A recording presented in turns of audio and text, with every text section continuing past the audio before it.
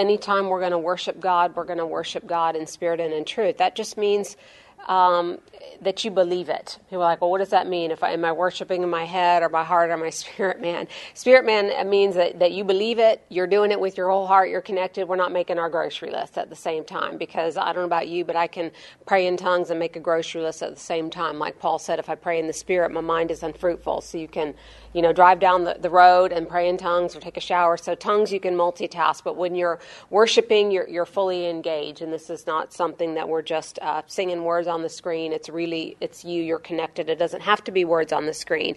It's also where the Bible speaks about speaking to yourself in psalms and hymns and spiritual songs. So it's not something that has to be done in public. I know many people think that worship is only done, as part of the prelude to the preaching in public, but we're worshipers, so we want to worship. Anytime you're talking to God, that is prayer. So if you want to know what is prayer, we're having a conversation with God. So when we're worshiping, we're talking to Him, right? Whether we're praying the prayer of agreement or the intercession, we're speaking to God. So these are all classified under prayer. Let's go to Acts 13:1. It's just our second scripture. And there's many scriptures on this subject. I just like to teach only a few minutes, though, so we can actually pray. So this is one passage about the results of this type of prayer of praise and worship. Verse 1, Now in the church assembly at Antioch there were prophets, inspired interpreters of the will and purposes of God, and teachers, Barnabas, Simeon, who was called Niger, Lucius of Cyrene, Manaen, a member of the court of Herod the Tetrarch, and Saul. While they were worshiping the Lord and fasting, the Holy Spirit said. So when did the Holy Spirit speak? While they were worshiping. Now, they were fasting too, but fasting, again, does not move God. It just moves you towards God. It kind of helps you buffet your body a little bit. So if you're needing the Lord to speak, what would you maybe want to do? Worship, yeah. And even though you're talking, worship puts you in a position of listening. It could be said, like I heard one minister say it, that worship is a posture of humility, if you really mean it. Worship is a teachable posture you've taken.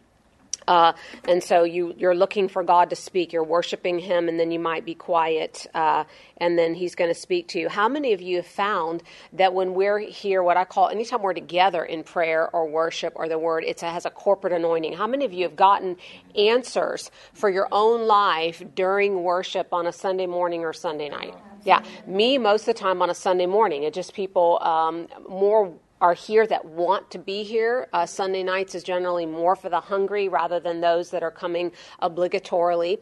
So it tends to always rise to a little bit of a higher level, and also maybe because people more brought the sacrifice of praise. It felt like a sacrifice to give up your nap or whatever you were trying to do on a Sunday night. And so many times I'm writing, I get a lot of answers in corporate worship. So again, there's a biblical principle to that. Also, worship quiets the mind. Tongues won't quiet the mind, but when your mind is racing, your emotions are involved, you feel like something is a complicated problem in the middle of a trial, the prayer of worship is really needs to be your first go-to, so that your mind is quieted and you can receive answers a little bit faster rather than intercession, supplication, and all the other 8 kinds of prayer, which you all know what they are. And if you don't, then attend the prayer class and you'll learn on that. So while they were worshiping the Lord and fasting, the Holy Spirit said, Separate me now for Barnabas and Saul, the work on which I to have called them. Then after fasting and praying, they put their hands on them. So that you can tell that they didn't just end there. They kind of confirmed this by continuing to fast and pray, and they were sure they heard from the Lord. So sometimes when you feel like you get a word from the Lord or you get an instruction, it's okay to check that. Like I know Pastor would say, if you've sat in any of his instruction classes, that he checks like 3 times on the inside if he's going to give a word to somebody. He'll dismiss it, comes back, dismiss it, come back. Because sometimes you want to make sure that it's you're just checking, is this the right time? Is this to be done publicly or privately? So there's checks and balances going on the inside of you. And so if you, again, in your own personal life, if you've gotten something from the Lord, you want to take the time to weigh it against the Word. You want to take the time to get counsel on it. And so they didn't immediately just run off with that. I'm saying there's a measuring device. They went back to confirm that and continue to fast and pray together. They probably confirmed that with one another before they went ahead and acted on it. So this is a really helpful passage on measuring not only how to get answers and in what ways and how you can get them more of them faster, but then also your check and balances for it in just 2 verses there. Yes? Okay, so the prayer of worship and thanksgiving of praise. First of all, I find this an easy one. Would you guys say it's definitely fun and easy? You're not like, okay, what was the imprecatory prayer, and does that apply here? And, am I pushing all the buttons? Okay, so the prayer of praise and worship, it just should be a natural flow of the gratitude of our lives. Most of the time it is going to come out in song, but it's not necessarily limited to song. Don't put that in a box, because when we put God's word in our mouth, it's worshipful to say, Father, I'm just going to read a psalm. If the psalm is just extolling God and magnifying him, and even though you think David penned that, put that in your mouth so that you can worship God with Scripture. There's nothing God's going to like better. It's not like you got to think all this stuff up and your mind's going blank. But it's, in other words, the rule is not that it must be sung, but most of the time it's just going to come out in a song, psalms and hymns and spiritual songs. Does that make sense? Yes. Okay. But again, don't get all caught up in rules.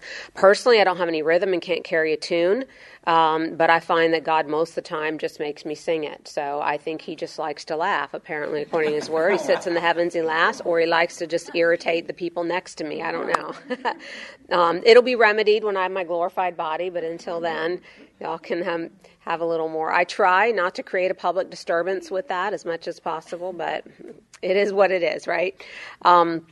John 4:24, I love this in the Greek. It says, God is a spirit, which means he is a current of air, a blast of breath, a superhuman breeze. They that worship, which means to kiss, adore, and prostrate oneself in homage, must worship him in spirit and in truth. So that certainly is a lot more pictorial than even just the Amplified. So it's a good time to hear God's voice. It's a good time to receive a miracle from the Lord. What were Paul and Silas doing when they received their deliverance? Worshiping. And often people are like, well, the whole story about Barnabas fell off the pages of the book. Law of replacement with Silas, because Barnabas was determined to have his way, wanted to take his nephew John Mark, and Paul said no. Paul was not mad at John Mark. John Mark had bailed on a missions trip. Paul knew that John Mark was not ready to give the right answer in a trial. So worship is the right answer in the face of a trial, and he knew what they were going to face. Silas was prepared for that. And God won't take you to a place you're not ready for, but many Christians, and we'll say they, not us, push past God and authority to demand to be taken to a place or be put in a place that they were not prepared for. So John Mark was not prepared to give the right answer at worship and praise when he would be in stocks and bonds, and Paul knew that. Later, John Mark was who he called for. He was very useful. John Mark just needed some time to grow and learn and be mature. Silas was prepared to go through that experience. But what we learn from that is when you're determined to have your own way, you fall off the pages of the book. And the law of replacement comes in there. So we hear more about Silas, but nothing more about Barnabas. Worship positions you in a place that you're not determined to have your own way, too. It's a place of humility. So it helps you receive an answer simply because you've postured yourself to be, it takes humility to worship. So you've automatically created an open listening posture. Does that make sense? We see Jehoshaphat did the same thing. He had to go out against an army in the Old Testament. It was a characteristic of the early church. In Revelation, we see a whole book of praise. Psalms, the entire book on David. God's power was demonstrated constantly through praise. So the praise of prayer and worship. So as we're praying for these things tonight, and this is what the Lord gave me, we're going to pray for our pastor specifically because as we're praying, our time zone is that we're a bit ahead of him. So we will have prayed for him tonight before he steps on the platform.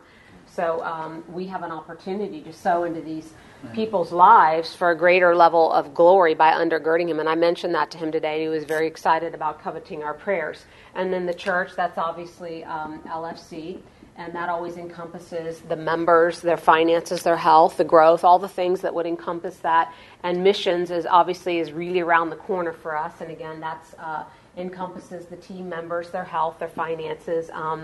Big thing this year, guys, airlines. Pastor's flight was just delayed 3 hours alone, yesterday. So these complications with the airlines mechanically.